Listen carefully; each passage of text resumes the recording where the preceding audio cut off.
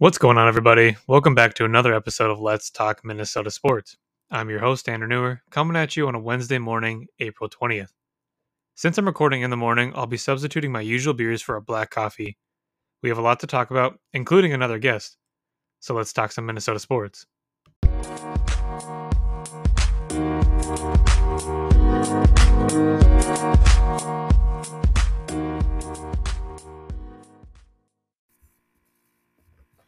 All right, we are now welcomed on by one of my good friends, David Weiner. How's it going, man?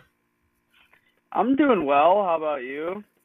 I'm doing okay. I could do a little better after last night's game, but Yeah. I did want to open up and talk about that game briefly.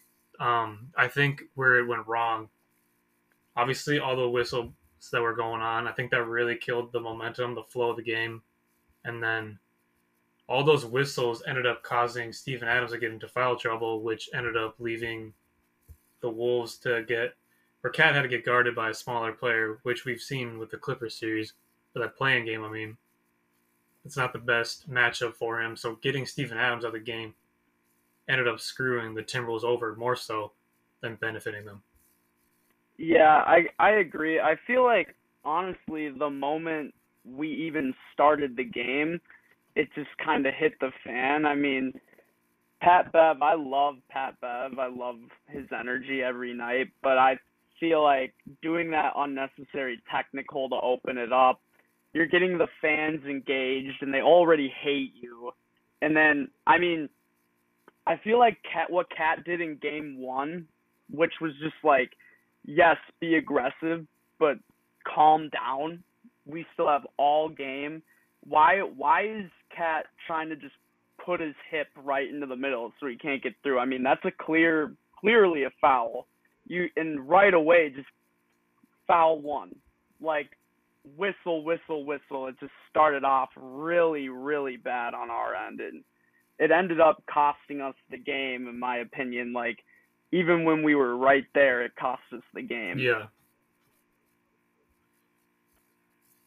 I feel like that start of Patrick Beverly getting the tech that just instilled like fire into like the Grizzlies, and I didn't really feel like the fans were that into it. And I think getting them on their side after that technical, just like that's kind of where it went wrong. And the whole Cat fouling, he doesn't really have the awareness to understand what he's doing wrong, and that's still like for as great as he's been all year, and he's taken his game to a different level. His fouling has gotten like to the point where he just doesn't get it. I mean, I don't know if you saw the quote of his thing after he kicked out. His kick out that's like the one thing that really gets me going on his whole thing, because he doesn't have the awareness to understand that you're not supposed to kick out. But essentially, he said that he won the 3-point contest by doing it, so he's not going to change the way he shoots. But he gets called for, I think, like a leg kick out more than anyone in the league. Yeah, and it's to the point where it's like, dude, are you watching film? Like, do you not understand? Like, they're not going to change the rules for you. You're not Chris Paul. You're not LeBron James, you know? Well, I mean, I think Cat's pretty good, but before he got that third All-Star, I was being pretty hard on him. I was like, dude, you're like Carlos Boozer who can shoot. Like, that's kind of how I would compare to him at that point. And even though that's wrong, he's way better than Boozer. He's obviously more skilled. It's just like, dude, that's just the way they see you in the league. They don't see you as a top 10 player. They see you as maybe top 15, but for sure top 20. Possibly even out of the 20 and be top 25. You're not going to get calls like that. But I don't think Cat was necessarily the problem. I think D'Angelo Russell needs to play better. Like, just straight up, needs to play better. I don't know what he thinks he's doing sometimes. Like, that 1-3 where he made it somehow, and looking for a foul, it's like, dude, what are you doing? Like, thank God you made it, but, man, that just is going to cost us games. And also, one thing that was bothering me is Cat's at the top of the key wide open. I know we want to see him down low more so he can play to his strength, which is like, dude, you're 7 foot and they're all small, like, put in the basket. But let's not act like he can't get the ball at the top of the key. And I just saw too many times where players like D'Lo, players like Jaden, even Pat Bev too. It was like Cat's wide open at the top of the key. Just give it to the guy, man. Feed him the bucket, feed him the rock. Like, do something to get Cat's 3-point engaged, because if Cat can start hitting that shot, we win the game like 80% of the time. Yeah, the whole flow of the game wasn't really. They'd go down, they shoot their shot like within 5-10 seconds of the shot clock. They're just settling too much. And the whole point of like the D'Angelo Russell thing, he's been really bad. I mean, you're talking he's 5 for 22 in the first two games of the series, which And let's not act I like mean he wasn't. you're expecting. I mean, he brought you. He helped. He was probably the MVP maybe not, of the Clippers game. Him and Ant, I guess, but D'Angelo Russell's Well, like calming presence in that Clippers game was kind of the key. And I mean, you're expecting him to hit 30, 40 maybe one of these games, but it's not looking very well. no, the thing that you got to remember that before that Clippers game, D'Lo kind of had a problem. Like he went, I remember specifically, and I bet you remember it too. I don't know. I feel like it had to have been like maybe early March, late February, where he just went on a crazy skid. Like he was hitting every shot, and I was like, he's about to get hot. But after that, for like a month, he just went completely dry, just completely cold. And even in the games, we could have been a 6 seed, like if he would have even just turned his game up a little bit.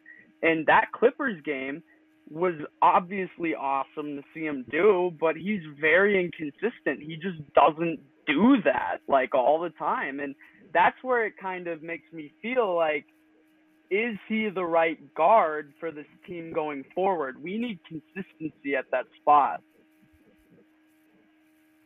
Yeah, and I think he is maybe the answer. I'm still kind of wondering that as well, just based. I think a lot of it has to do with contract. I'm kind of nervous about giving him a lot of money, but he has been a huge like key to Minnesota's success and how he has when he's out of the game, Minnesota just they do not know what they're doing. He has sort of like a calming presence and just to control the game. The way he finds the open man, and his defense has gotten a lot better when he was playing free safety there. I mean, I still like where he's at, I guess, but that whole stretch Yeah, of where he did struggle a ton, I mean, that was where Cat was just feasting all. I mean, he essentially locked up all NBA during that stretch where Ant and D'Lo were kind of shitting the bed. do you think we should move Beasley to the starting lineup? Yeah, no, I definitely do. I think Vanderbilt, I love him, but I don't really feel like it's working in this Memphis series. So I think Yeah, you're almost better off moving Beasley to that starting lineup. And I think it'll space the floor more. I think he's just brought a different edge to him this last month, 2 months or so. He's just like he's been a different player the second half of the season. I think once he kind of figured out his role, got his feet under him, kind of got that cardio in shape, kind of back into that form. That's when he really I started to agree. get into what we saw that 2020 season. And I think for this series, maybe I think that's what you have to do. I agree. I feel like Beasley has really shown that he wants to stay in Minnesota. Like he can raise his game if need be. He opened up the game hitting a three, and we needed that three. It put us up two. We were up 23-21 with him. He's been hitting great shots. I think we got to go with the hot hand almost. I feel like I love Vando, but this isn't his matchup. I almost feel like not even putting Jaden in, like maybe starting Prince, because Prince has also elevated his game crazy too. And I feel like, I don't think Prince is an everyday starter. I think Beasley could easily become an everyday starter, but I just feel like for this matchup, Prince would maybe be the veteran move that we would need, and that way Vando and Jaden could get more time to both play together. Where I would love to see Vando at the five. He's like, honestly, if he got a little bit bigger, he'd be a really good five in today's league. Yeah, and I agree with that. I think you could have him come off the bench with Nas playing alongside of him. Nas can space the floor. And you're right about the whole Torian Prince, McDaniels, and Beasley. All three of those guys can start for you if you need them to. And really though, Prince and Beasley are kind of those two interchangeable guys where you're kind of looking at it like maybe we need a stretch four, kind of smaller body, and Prince brings that for you, and Beasley gives you that shooting guard, 3-point success. I mean, those two are going to probably be the guys that Chris Finch looks to insert into that starting lineup. I kind of almost think that Vanderbilt might not start this next game. I'd be kind of I hope he surprised if he does, doesn't. but I do agree though. Yeah, no, I I agree feel too. like I think Vanderbilt's kind of showing more that he's a better five. I feel like Finch doesn't want to tinker with the lineup as much as we want him to, though. I feel like he's probably going to think one game doesn't define us, but it is playoff basketball. Like, you got to be able to adjust. And I love Finch. I think Finch is going to be. I think Finch is learning to coach in this league, like be a head coach just as much as our players are learning to play. Like that's how young of a team we are. Even our coach like is fairly like he's not new because he's obviously been around the league, but this is kind of his first time really taking control and putting what he knows into these games. And I mean, it's like you can tell sometimes. Like I just don't think having McLaughlin in for 5+ minutes during a stunt when Tyus Jones, and hey, I love Tyus Jones, Minnesota native, but he should not be doing anything on us. He's not that good. We got to put Pat Bev on him because Tyus can't do anything when Pat Bev or D'Lo are on him. Yeah, and the whole starting lineup too. In the years past, we saw Minnesota tinker with their starting lineup almost like every other game, and this year, I don't know the stat, but I bet you they might be the one team or top five of like the most starting five starting in games this year. I mean, it's easily over like 60 plus. Oh yeah, I mean, I don't know. I feel like Cat won't ever play the four. I feel like he's just not the type of guy where he's gonna do that. I feel like they've definitely talked to Cat about possibly putting him at the four and trying something new, but I just don't think he's gonna do that either. And what bothers me is like that's a mismatch every night if Cat's at the four every single night. And so, and the Lakers won 2 seasons ago just being big. Like if we had one more rebounder, I don't think Memphis would know what to do. Yeah, and the rebounding is a key part in this whole thing because Memphis is one of the best rebounding teams. I think the other day when I looked it up, they're number one in total rebounds. They're top 5 in offensive. I'd have to like double check that, but that's the other key. And I mean, Cat essentially plays the 4 offensively, and Vando plays the 5 on offense because he plays in that dunker's role where he's kind of off to the side and he's getting covered by 5s and Cat's getting covered by 4s. I mean, if we had more size, that was kind of the issue at the trade deadline that we wanted, and that's kind of the whole point of bringing in Greg Monroe. But I don't know if bringing Greg Monroe in now is necessarily the best option. I think you got to keep rolling with Naz Reid and hope that maybe what he did to end the game is kind of what we'll see game 3 and 4. Yeah, I also think Naz doesn't really have that smart of an IQ sometimes. I don't know. Like, I also think Naz needs to be a better rebounder because, I mean, dude, there's people jumping over him and he can't even get those rebounds sometimes. And it's frustrating to watch. It's pretty frustrating. Yeah, I mean, he's not a great rebounder, and I'm looking it up right now. Memphis is 6 in offensive rebounds. They're number 9 in defensive and total rebounds. This So is like they're probably like more like the 7-8, that 8th best rebounding team. Yeah, for regular season offensive rebounds, they're number 1.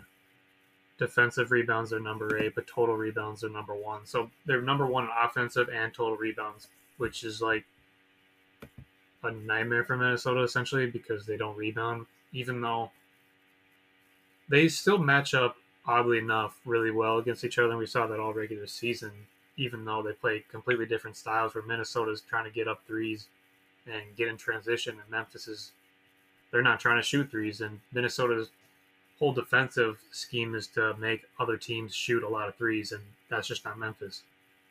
Yeah, and John Morant is really good at. He's just so good at getting to the rim. It's just impossible sometimes to stop. I'm sitting there like, wow. And Yeah, I think we need to put Ant on him like the whole game because I feel like Ant's the only one who can kind of just stop him in any type of way. yeah, no, that's a good point though because we saw it with Ant guarded Luka and everything in those series, in those games in the regular season, and he did really well. I think Ant might be that guy you look to stop him. I think I don't know. Patrick Beverly, as great as defensively as he is, I think sometimes that Ja matchup he gets a little too into the whole idea of like let's get in his head, let's mess with him a little bit. And I think maybe playing off of that and putting him on someone else, I don't know who would be that best matchup if it's Desmond Bain or Dylan Brooks, but I do think that and maybe playing off of on Ja Morant is the best move. Yeah, I think Ja's just too fast for Pat Bev.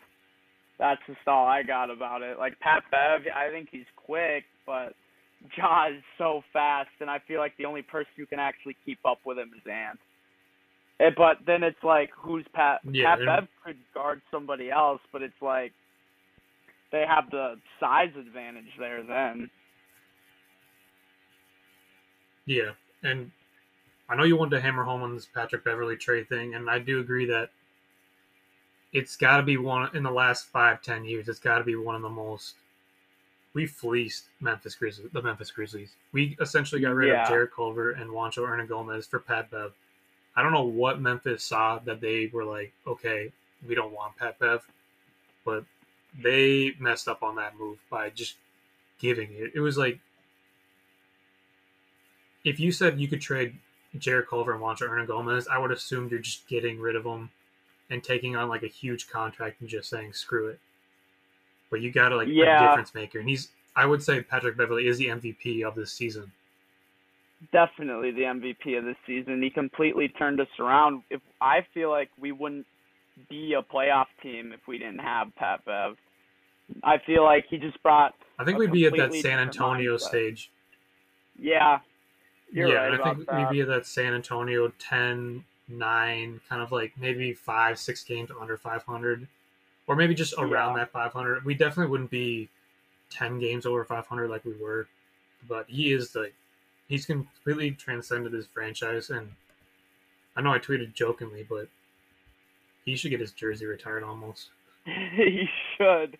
It's ridiculous. Like if we spend the next couple years just being a playoff team, like that's all due to Pat Bev, and I feel like it didn't make sense for Memphis. Like it didn't make sense because it's like, why are you trading Pat Bev, who's just a very solid starter, like bench player in this league, a solid defensive player.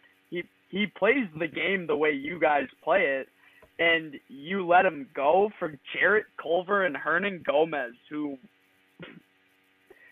they're going to be playing in Spain. They tried playing Jarrett Culver right away. It didn't work.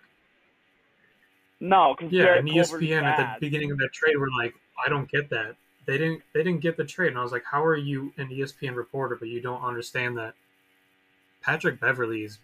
If you watch Minnesota games, you know that Jarrett Culver is bad. And he seems like a great guy, but honestly, he just wasn't the fit. And that first preseason couple games in his rookie season where he was dropping like 15, 8, and 6, I was like, holy shit, this guy's going to be good.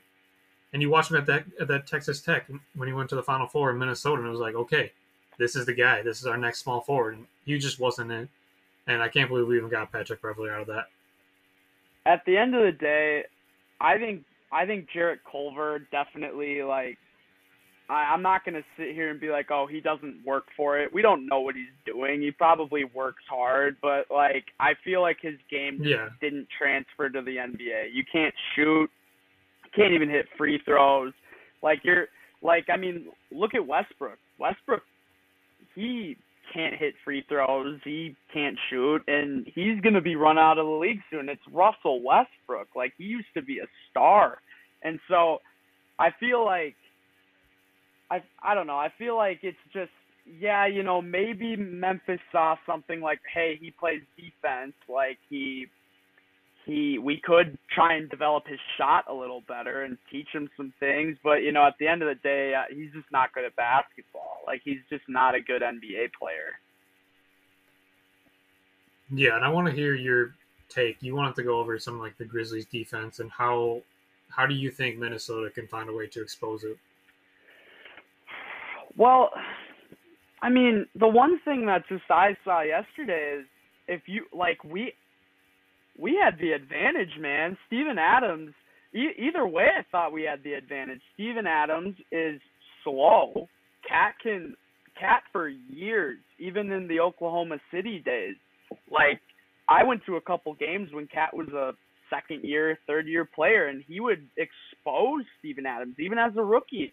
And it just showed, like, Cat's pretty quick. I don't think Steven Adams can actually full on utilize what he's good at against Cat. And I think his flagrant yesterday where he just smacked Vando in the face was just funny. But it was like, if you think about it, we should have taken advantage of that. We should have. Because now you're putting But he only played 2 minutes and that's the issue. And I don't know if No, yeah, he he didn't only he played only 2 minutes played and that's 2 the minutes. issue.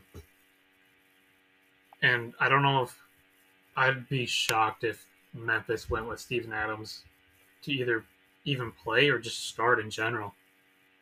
Yeah, and he's a pretty selfless guy. I think he wants to win, and I feel like he almost took himself out of the game because he saw and like you said, like when Cat gets quick guys like who play small on him and they just get in his face, like he panics.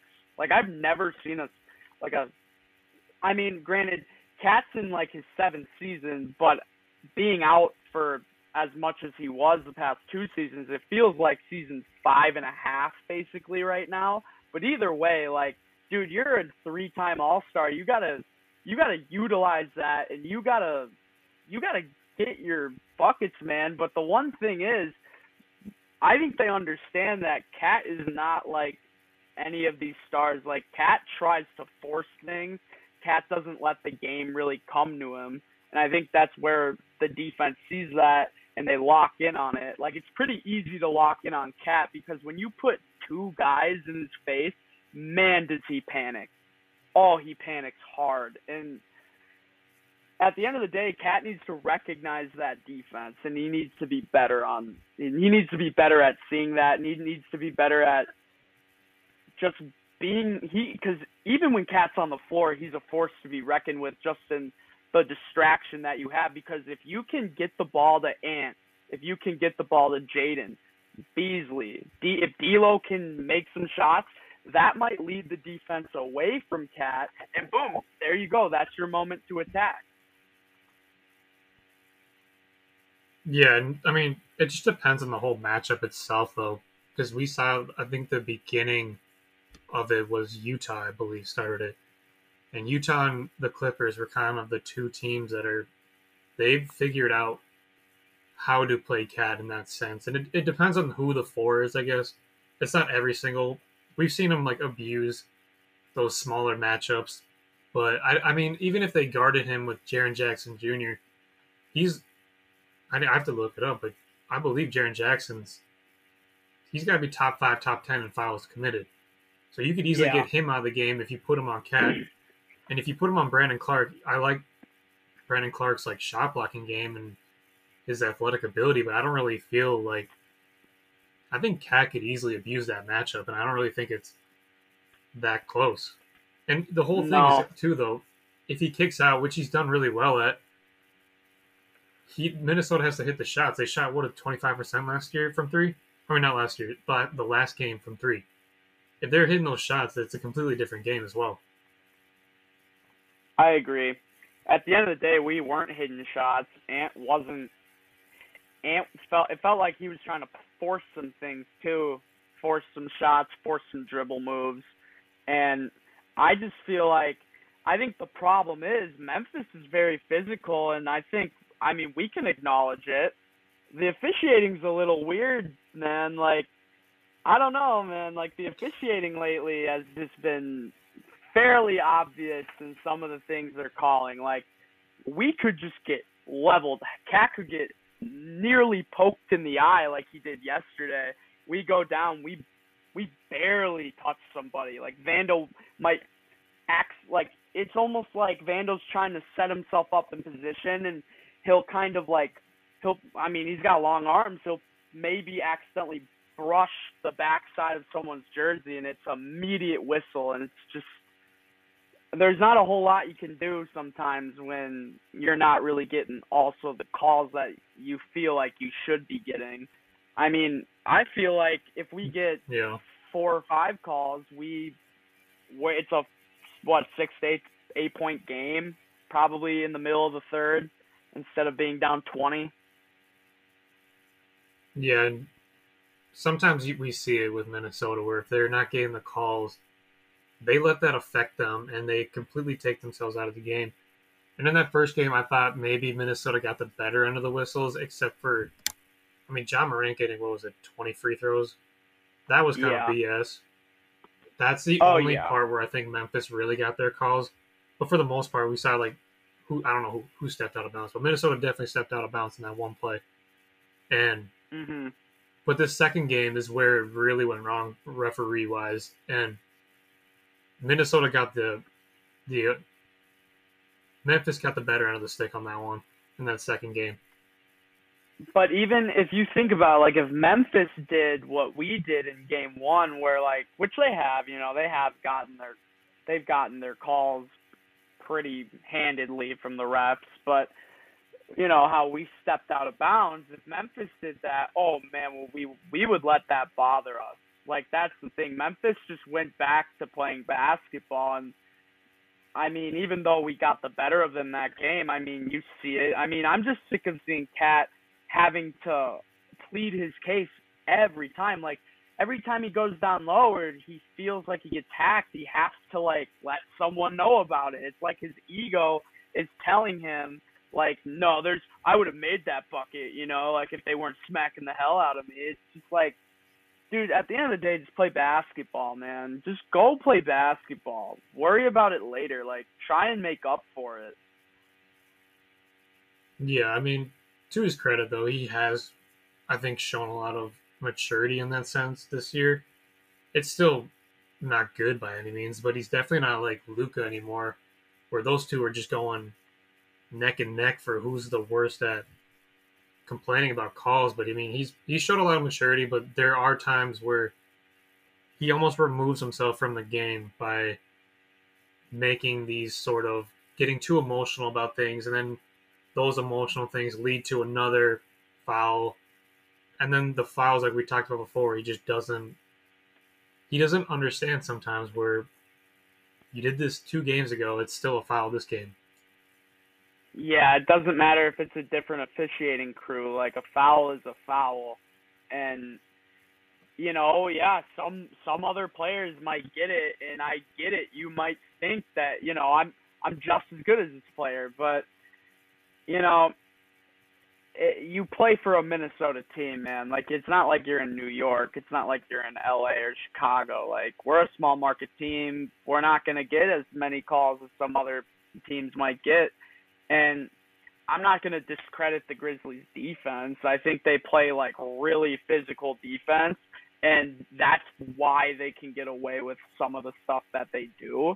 It's because when you're known for being physical like that, people are going to expect you to be, checking up with your hands. They use their hands a lot. They're and the thing is, they're good at it. But yes, everybody's going to occasionally commit a foul. I think, Minnesota, needs to stick to their game. Like, we need to stick to our game. We can't be doing what Memphis is doing and thinking we're gonna get away with that. That's not our game. They're not gonna let us do that. No, for sure. And that's kind of the other key to it is sometimes when they aren't getting their way, they try to almost go into what the other team is trying to make them to do. And what we've seen all year is, Kat said it last night in his press conference, like you just got to go back to Timberwolves basketball. That's the key. You can't keep. You got to go back to hitting the open threes, feeding Cat. And I mean, I think Ant is almost. He's gonna. If the Wolves win this series, it's because Anthony Edwards pushes them over the edge. Like, we know what Cat's gonna do. He should go back. I don't think he's gonna put up another 15-point game. That's just not Cat in general. Mm-hmm. But if Ant can get those 30-point, 40-point games where he's shooting over 50%, it's the game's over at that point. I agree. I think Ant forced it to start. I still think he was there to win because, I mean, there was a time where I think we were down, like, I don't know if we were down 8. Or it was the first 3 he made, the first bucket he made. But, like, we needed that bucket, and he got it. I mean, it shows, like, Ant knows the situation, but I just feel like he was forcing up shots. And, I mean, that's just momentum from everybody talking about you, you know? Like, everybody's like, this is the new young star. He's going to put John in his place. So, I mean, I feel like the emotions kind of got to him, and I feel like Ant was like, oh, I need to play better. Like, even though you got 20, I don't know, I turned the game off halfway through the fourth because I was just really upset. But I know at the time he had like 20 points, and it's just like, dude, you didn't even play that good of a game, and you got 20 points. Like, if you can just be efficient, we will do big things. Like, and like I said before, D'Lo and Naz Reid, I thought, like, didn't have that bad of a game, but D'Lo and Naz just aren't playing that well. That's at the end of the day, D'Lo. Yeah, and that goes. He's not playing well. No, for sure, and I mean, there's no chance. It's almost like a 5% chance. You probably have a better chance of winning the lottery. There's no way that you're getting. Do some quick 46 points from your big 3. Like, that just doesn't happen. You can get 46 easily from one of them in a given night. And it's like a 0 to 5% chance that actually happens again. Next game with target center kind of going crazy, I almost expect Anthony Edwards to hit 30, 35, and I feel pretty confident, man. I'm probably going to bet the over on Anthony Edwards in game 3 solely based on how rocky it's going to be. Had a bad game. No, for sure. Like, I think there's no way that. I mean, you got from your starters 46 plus 53 from your starters. That's like a bench unit coming in. That's like a top bench in the NBA, and you got 53 from your starters. Yeah, it's unacceptable, man, and we see it all the time. I mean, we see it from. I feel like the thing that sucks is I don't want to stick to that narrative that Cat hides sometimes when when we need him the most, sometimes he hides. But, I mean, you look at that Houston Rockets series, you look at the Clippers game, and now you look at that Memphis game we just played, like, it comes to the point, like, Cat got bailed out in that Clippers game. He wasn't nearly as bad as he was in that Clippers game, but he didn't play Karl Anthony Towns basketball, man. Like, it almost feels sometimes like the moment might be a little too big for him sometimes. And I feel like he doesn't have a lot of experience, though, so he just needs to figure it out. But, I mean, as much as I give Cat a ton of crap, like, I want him to win. And the reason why I'm giving him crap on Twitter all season or DMing him on Instagram, it's because, dude, like, we know who, like, I've seen you drop 38 and 18 with ease, man. Like, I just feel like he's not letting the game come to him. But also, it's like, we need to start swinging it. Like, let everybody touch the ball and feel like they're involved. I feel like once you start swinging it, once you start, letting Cat run some plays, and I feel like we were being very too fast. Like, we were just one pass, take a shot, one pass, take a shot. Looked like we've never played basketball together. It looked like they were playing at Lifetime down the They were street. settling. Yeah. Yeah. Yeah, for sure. No, and it is harder for a center to kind of depict the way the game goes, and it's a lot easier for guards, and that's why I say that Anthony Edwards is kind of that key to winning the series, but you don't see it really with Joel Embiid and Nikola Jokic. Like, that's what separates those two from Cat. No matter what they're getting thrown at, they're going to play the same way every single game. And that's kind of like the next step. And I know that the playoffs, you're playing them every single game, so they're going to find ways to take you out of it in a way. But I mean, if you look at Denver, they don't really have any surrounding pieces, and Jokic just continues to keep playing his style, and it doesn't really matter. And that's kind of, for as much as Cat has taken that next couple steps, finding a way to continue to play his game every single night, that's going to be the next step. And I'm hoping that over these next couple games in round one, maybe round two, that we see that kind of next step for next season, kind of go in with more confidence. Yeah, I think just like, I think Embiid is really strong. I think Jokic is really, really smart. I think Cat is really, really skilled.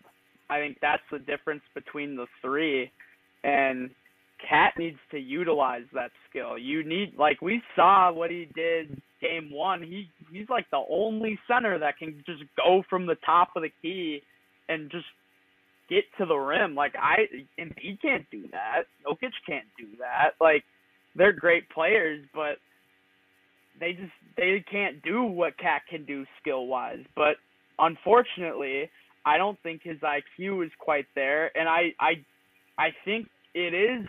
If you're Brandon Clark, if you're Jaren Jackson Jr., I think they're stronger than him. That's just, at the end of the day, they're stronger than him, and they know that Cat does not like physicality. You got to be able to embrace that physicality, and you got to be able to, I think Cat needs to flop a little more. I mean, look at LeBron. Everybody made fun of LeBron for flopping, but, I mean, it works. Like, you do need to flop a little more. You need to sell it. You need to be an actor. Like, dude, they're hitting you. Go, oh, like, what is he doing to me? You know what I'm saying? I feel like Cat's ego won't let him do that sometimes. Yeah. Like, he won't just flop.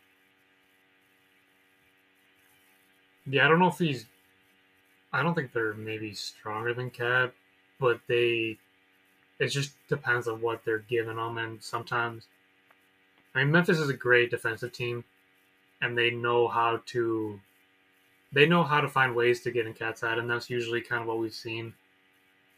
He's gotten more aggressive in the sense where his free throw rate has gone up. We've seen that, and that's going to be kind of another deciding factor. Getting the Grizzlies in foul trouble, not Steven Adams because we don't want that, but getting Jaren Jackson in foul trouble, getting Brandon Clark in trouble, that's going to be huge because then you get Steven Adams on that matchup maybe. And I thought Xavier Tillman also played really well last night, and that's also going to be another player that I thought they should have used earlier, but he's going to be another guy we have to watch out for in game 3 and 4 at home. I agree. They're just physical, and besides Steven Adams, they're fast. And the thing is, though, we're basically the same team. We're pretty physical. I think we're faster than them. I think we're the more talented team, but I just feel like they have a better chemistry right now because I feel like they've played together longer. That's kind of where their benefit is. Yeah. They've played together a lot longer. Yeah, and Richard Jefferson said that he said in the Woj pod where John Morant is the number one player in the series. I don't really feel like that's in question. But Minnesota has arguably the next 3 in Cat, Ant, and D'Lo. I don't know if I'd throw D'Lo ahead of maybe Desmond Bain.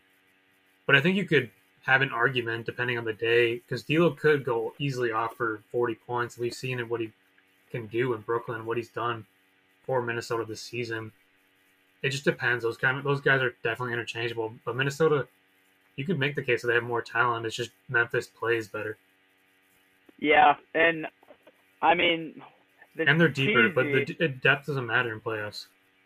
Yeah, this is cheesy, but Kevin Durant was the one who was like, talent doesn't work hard. I don't know the full quote, but hard work beats talent when talent doesn't work hard. Like, I get it. I mean, like, it's cheesy, but it's true. Like, you can have all the talent in the world, but if you're not going to use that talent to your advantage and get the chemistry right, and if you're just chucking up random shots, you're not going to win. We looked like a pickup basketball team. For sure. There was no chemistry. There's nothing. But what is your predictions then for the next two games at home?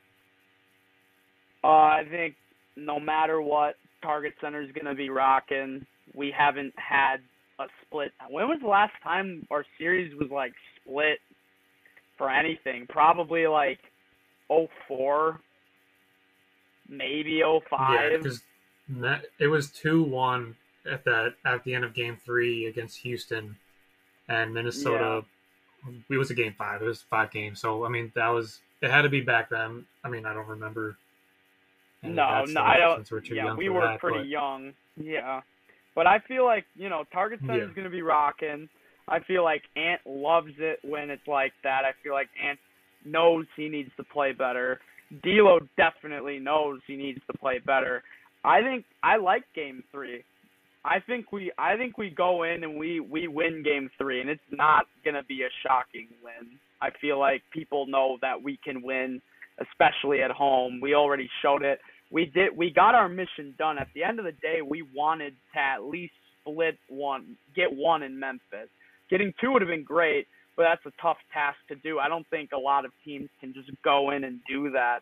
And especially now with Devin Booker being hurt, he's out indefinitely. I don't know if you saw that, but he's out indefinitely right now. I just don't know what team could go do that right now. Yep. I feel like Game 3 we're going to get a win. I'm not going to sit here and say it's going to be easy. It's going to be hard. Game 4, though, man, like, the thing about the Timberwolves is, can they win 2 in a row to this team? Yeah, and that's kind of the question. And I talked about this on my preview pod before the series started, and they could have easily gone 4-0. I thought both games, they blew that. The first one, they blew that 16-point lead, whatever it was, with 7 minutes. The other one that they lost the game was going neck and neck till the very end. I think the last minute, Memphis kind of pulled ahead. But they could easily have been 4-0 against this team, and you're talking about. But even in the regular season, then they've won every other game. I think Memphis, Game 5, it'll be a 2-2 split. I think that Game 3, they win. The only thing that makes me nervous is like the crowd getting the best of them, where we kind of saw that a little bit with the Clipper game, where they got a little too anxious with everything, and they're feeding off the fans almost too much, in a sense where it almost backfired. And I thought maybe once things kind of calm down a little bit, I think they'll be okay. But yeah, going into Game 5, I think it's a 2-2 split. I do too. And from there, who even knows? It's anyone's guess. Yeah, at that point, it's a 2-2 split. Yeah, and what is the saying? Or if you can take one on the road in a playoff series, you're basically, at least statistically, you're proven to probably win the series. Yeah, Stephen A. Smith had a good point. Like, we could have been up 2-0. And, we've watched a lot of teams come back from 2-0, like OKC beat the Spurs and to go to the finals. They were down 2-0. I mean, Bucks literally were down 2-0 in the finals last year. They were the same way against Brooklyn. I think just at the end of the day, Memphis only has Ja Morant. I don't know. I don't trust anyone else on that team to really lead them and win those games. I feel like if we can win Game 3, and I'm more concerned about Game 3. I feel like Game 4 would be a lot of pressure to be down 2-1, but we do play well when we need to. When we've had to win games this season, we've won them. For the most part, we've won them. And I feel like if we can play Game 3 well, I feel like, man, we could go up 3-1. But I feel like Game 3 just is the indicator. Like, you gotta win that game. You have to. Yeah, beyond the first 10 games, we haven't really seen this Timberwolves team allow a stretch to really snowball affect them, where they lose a couple and they're like, oh crap, like now let's just let this affect us. But they go out and they pick up big wins. We've seen that this last half of the season. They're a different team in that sense. I was just a little discouraged with the way Game 2 went. I think if it was a little closer, they showed a little more fight and heart, that'd be like, okay, Game 3 is probably going our way. But that was a really discouraging game. Yeah, and Memphis, that's the thing too. Memphis might be pretty dang comfortable right now, and they might just be like, we're just going to play our game, And I don't think I feel like we got to go in there immediately and punch him in the mouth, but not punch him in the mouth like how we were trying to yesterday. We just need to play basketball. At the end of the day, just put the dang ball in the hoop. Don't worry about them fouling you. Don't worry about them doing whatever they're trying to do to you. Just play your game. Yeah, and I agree. And I know it was kind of more of a Game 2 talk, but that's kind of what's fresh in our minds. That we knew what Game 1 was. It was a great game. Minnesota controlled it all, but Game 3 will be fun. That's tomorrow night. I guess it'll be coming out. It's probably coming out Thursday afternoon, so it'll be coming out. So, I guess, what am I trying to say? Tonight? Yeah. I guess tonight. Yeah, so it'll be coming out. Yeah, I always do that too. When I send out like a schedule out tweet and I write out tomorrow night and it's supposed to come out tomorrow, I'm like, shit. Hey, yeah, I appreciate you coming on though. It was fun talking basketball. Oh yeah, always a good time. Anytime to talk about the Wolves, anytime to talk Minnesota sports, always a good time. Hopefully we can get it done. All right, let's transition to the Twins and Vikings, but I'd like to start things off with the baseball. As of Wednesday morning, when I'm recording this, the Twins are 4-7 and last in the AL Central. But the question becomes, should we be disappointed? I think the answer is yes and no. As much as we'd love to see a better record, and quite frankly, they should be more close to 500. I think they should be at least, 5-6. I think that's realistic. As much as you'd like to see that, the Twins have done a pretty good job given the circumstances. Obviously, losing to the Royals last night was a killer, especially when you had the lead. But the other teams they played were the Seattle Mariners, the Los Angeles Dodgers, and the Boston Red Sox. Last season, Seattle won 90 games. The Dodgers won 106, and they're arguably the best team in baseball, and I don't really feel like it's that much of a debate. And the Red Sox won 92 games last year. For most of the season, not most of the season, but they've been dealing with injuries since the season even started. They've lost Sonny Gray, Alex Kirilloff is out, and Byron Buxton, their best player, has been out with that knee injury, which we thought could have been a lot more serious. But you're talking about going into that Red Sox series, losing your best player, and still coming out 2-2. Now they should be coming back. I think Sonny Gray should at least miss at the most he should miss one start. And Alex Kirilloff looks like he should be back soon. Sorry if I'm mispronouncing your name, Betsy, but Betsy Helfand of Pioneer Press tweeted out yesterday saying, Alex Kirilloff has rejoined the Twins after getting a cortisone shot in his wrist last week. Rocco Baldelli said he was going to start taking some swings and participating in other activities. In a quote, I'm glad he's going to start moving around and start feeling like a baseball player again. Which is good news. As much as Trevor Larnach has looked pretty good, in that Boston series. I think I tweeted out he had a sack fly. He had a 3-hit game one game, and then the other one was a key RBI late in the game. He's been playing well, but Alex Kirilloff is a better player than Trevor Larnach as of right now. I like both players' trajectory, but if I'm being honest, I think Kirilloff has a better potential over Trevor Larnach. So getting him back will be key. And I think we should probably see Sonny Gray, Byron Buxton, and even Alex Kirilloff in the next couple games, maybe next series.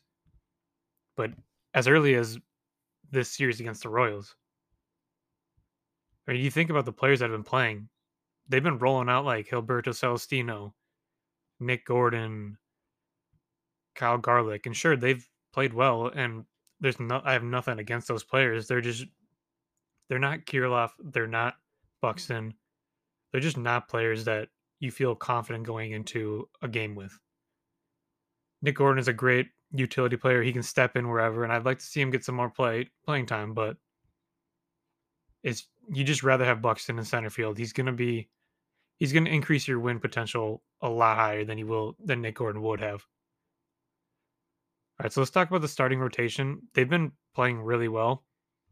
If you look back at some of the other day, Nash Walker tweeted out that they have the second best ERA in the AL.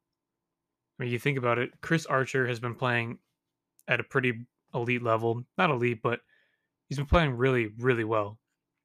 I think when you sign him, there's a little bit of hesitancy to be like, okay, is this what we need? But in the 2 games, he's looked very well. He's pitching. Sometimes there are a lot of command issues. That's the word. There's a lot of command issues with him sometimes, but for the most part, he's been giving you what you need. And I talked about it in the last pod. His velocity is up a tick or two, and that's key. You talk about Dylan Bundy, who's been really good, 2-0 to start the season, and he doesn't look like Dylan Bundy of 2021. He looks like Dylan Bundy of 2020, where he went 6-3 and had like a 3 ERA in the shortened season with the Angels. Bailey Ober has looked good. Joe Ryan had a really good start the other day. And obviously you have Sonny Gray, but once he comes back, I think you're talking about a rotation of 6 players who can give you a win any given day. As much as we love to talk about Frankie Montas and all those other players, you have to think about it and think if it's even realistically worth it right now. The guys that are pitching right now are playing really well. And if down the line, that's something you probably cross that bridge at the trade deadline.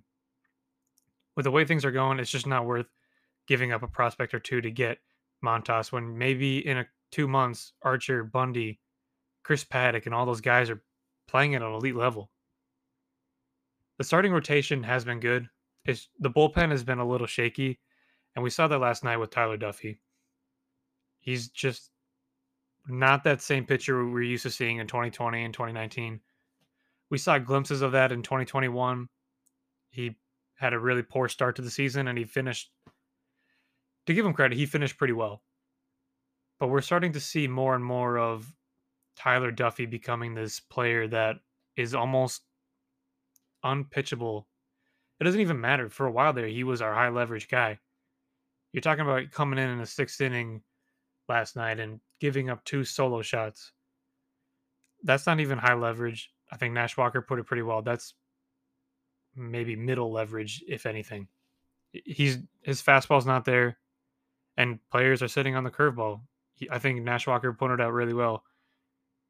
He's just not that you're not expecting to go into an at bat where Tyler Duffy's pitching and be like, oh shit, like this guy's throwing heat. I got to sit back on this fastball like you would with Yohan Duran. Players, it's not that it's easy to hit off them now, and I think we're getting to the point where we need to maybe look at other options or find another role for Tyler Duffy, and maybe if he keeps pitching like this, you have to DFA him. But I have to look into that contract though. I have to see. I'll have to double check and kind of update on that one later to see the logistics and if that would even work out with everything. So the next player I wanted to talk about was Max Kepler. He's been playing Well, as we all know, his batting has not been that great. He's Since that 2019 season, he's not been the same player. This season, he's batting 167 with an on base percentage of 286 and a slugging percentage of 278. And as much as we'd love to see Kepler go back to that 2019 season where he hit 36 home runs and was hitting 250, we just haven't seen that since. In 2020, he hit 228, and sorry, in 2021, he hit 211. And as much as I think that Max Kepler, his offense has obviously not been great, his defense has been really well. It's not really, it's been really good. He's one of the better defensive right fielders in the league. And if he can just give you an average play at the plate, I think you're talking about a guy who is worth the money. And statistically, sure, his batting average isn't great, but I think it will come around, and I'm still high on Max Kepler. If you look at his Baseball Savant 2022 MLB percentile rankings, there's only two categories in which he ranks below average. That's barrel percentage and outs above average. Other than that, he's performing great in average exit velocity, bat, sorry, strikeout rate, chase rate, sprint, slugging, hard hit, whiff rate. It's just a matter of time, I think, before he finally puts it together and says, all right, where I'm hitting it right now isn't working, but maybe if I can tweak something here, that'll go as for a base hit. And I think we're starting to see it a little more. In his last couple of games, he's kind of been one of the more catalysts, I'd say. Last night, he had one hit, but then you go back to the Boston game, he had another hit. He's getting a hit every other game, and I think those are starting to come around eventually. He's hitting the ball really well. It's just going to the defenders. There's a lot of plays where you're like, that's a really nice hit, but it went right to his glove. And my biggest thing for me is I think eventually, if you look at it, I think he will come around because the shift does really play effect on Max Kepler. Let me find it on Baseball Savant here. Sorry about that. But if you look at this, if you look at the shift statistics in percentage of at bats in 2019, 72.1% of his at bats were due to a shift. In 2020, it was 95.9. 21, it was 91.4. And 2022, it's a 95.2% of his at bats. With no shift, his on base percentage would be a lot higher. You're talking about a guy who could be hitting 250, 260 without all those shifts, and in 2023, that's going to be gone. So maybe he keeps showing you positive at bats, and you go into next season feeling decent that he can maybe show you something. I think 2023 will be the key to Max Kepler. I think we've seen what he is with the shift, and I'm hoping that without the shift, he can kind of go back to where he was prior to those things in 2018, 2019, where things kind of started to get a little dicey there for him on the shift. But let's talk about the Minnesota Vikings. The draft is in a week or so, and I want to talk about two more players. The last two pods I kind of talked more about like position wise, where I think Minnesota needs offensive line and cornerback help the most. However, this one I think I just wanted to go over like two players that I think would fit the Vikings bill. And that first player is Kyle Hamilton. I don't know if he would necessarily fit. Not sorry, fit. I don't think he'll necessarily fall to Minnesota at 12. And Paul Allen talked about this on the other day on his radio that the Vikings are talking about moving up to 4. And at 4, Kyle Hamilton is probably going to be available. And if Minnesota can get a guy like Kyle Hamilton, they're getting one of the better safeties in NFL, and I feel really confident about saying that. He's got incredible size at 6'4", 220.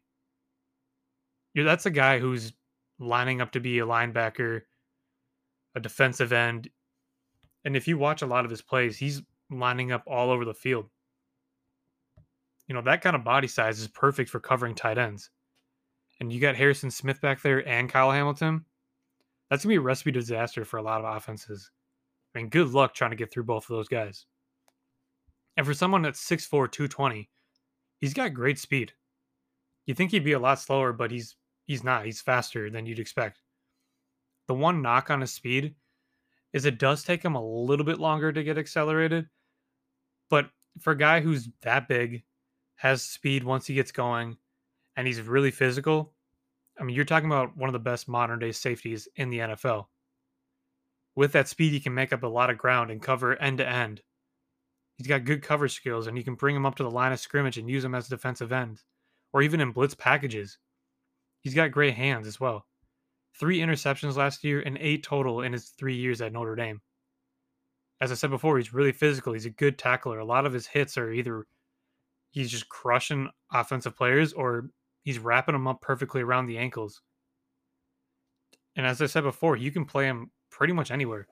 And I think Minnesota would love that flexibility in a 3-4. You can put him down on the edge. You can kind of disguise him in a blitz package and then have him fall back. You can line him up as a linebacker. You can play him deep at safety. I mean, you're talking about a guy who's just a difference changer on the defensive end. There aren't really many cons when you're thinking about Kyle Hamilton. The one thing that really kind of sticks out is his knee injury. He missed, I think, the final 5 games of his career. And anytime you're talking about a knee injury, there's good cause for concern there. And as I said before, he doesn't have that quick burst right away, but he has great speed to make up for it eventually down the field. He's not great at man-to-man, but he also didn't play much of it at Notre Dame. And I think in the NFL, he'll get more of an opportunity to learn and experience different coverages and find out what and how, like what to do in man-to-man coverage. Because in college, they're not trying to switch things up. They're going in with the same game plan pretty much every week. And if he doesn't have that many plays in man to man, it's hard to say that there's much of a knock on him when he doesn't really have the experience. I mean, overall, you're talking about he should be a top 5, top 8 pick in the NFL draft, and maybe he'll fall to 12. There are some mock drafts that show it, but overall, I think he's a great prospect that you'd probably have to trade up to get. He can pretty much do anything you want him to do. In 2019, his PFF grade was 79.5, which ranked 58th out of 528. In 2020, it was 76.7, 63 out of 524. In 2021, it was 76.1, which ranked 114 out of 748. Granted, yes, it did go.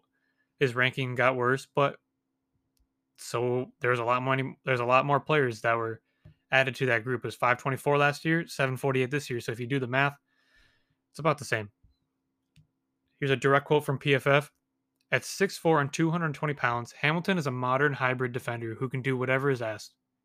While he missed Notre Dame's final 5 games with a minor knee injury, he came down with 3 picks and 3 pass breakups in his first three picks and 3 pass breakups in his first 7 games. The next guy I want to talk about is Trayvon Walker. And this is not a guy that you would draft at 12 unless you see something that no other scout or NFL team is seeing. But this is a guy that you can get maybe late first round, early second. The potential is off the charts. And it starts with his size. At 6'5" and 272, you're talking about just a beast of a man on that defensive end. He utilizes his speed, strength, and long arms to get past linemen. And he's good at getting a full head of steam to get his way to the quarterback. For someone who's 6'5" and 272, who has that much strength, that much speed, he's going to cause a lot of issues for offensive linemen. The only issue with Trayvon Walker is he's a project. But as we've seen before in the past, Minnesota isn't really afraid to take on those defensive end projects. They love finding those guys who are built different than everyone. They're faster, they're stronger, and then maybe retooling some of those things and playing with what they have. You saw it with Danielle Hunter, and you're kind of seeing it with DJ Wanham. Now, granted, it's not the same staff anymore, But I still think that Minnesota would love to have a guy like Trayvon Walker on. He also lacks flexibility, and his technique isn't the best. Essentially, you're essentially has the ability to become an elite edge rusher in the NFL. If you can improve his technique, then everything will work out. He's still got a long way to go, but he will be a boom or bust prospect. And I think at the early, I think maybe late first round, early second, I think you're really getting a lot of potential there. Not to mention the fact that he did get 6 sacks last season, and I think that should be highlighted. In 2019, he finished with a PFF grade of 56.9, which was no rank there. In 2020, he had a 70.0 grade, 213 out of 530. And in 2021, it was 70.8, 322 out of 824. Directly from PFF, Walker is an elite physical specimen for a 6'5", 275 pounder who even dropped into coverage this season and managed a pass breakup. He's still figuring out how to rush the passer, but you can't teach what he has. I mean, for me personally, if you can get another asset and find a way to draft this guy late first round and groom him into one of an elite pass rushers in the NFL, I think it's a move you got to make. But that wraps up our draft profile coverage for the year. And I really appreciate you guys for taking the time to listen. The draft takes place on Thursday, April 28th. So in next week's episode, I'll be doing a little small mock draft. So keep your eyes peeled for that. But anyways, that wraps up our 5th episode. Thank you all for listening. Cheers.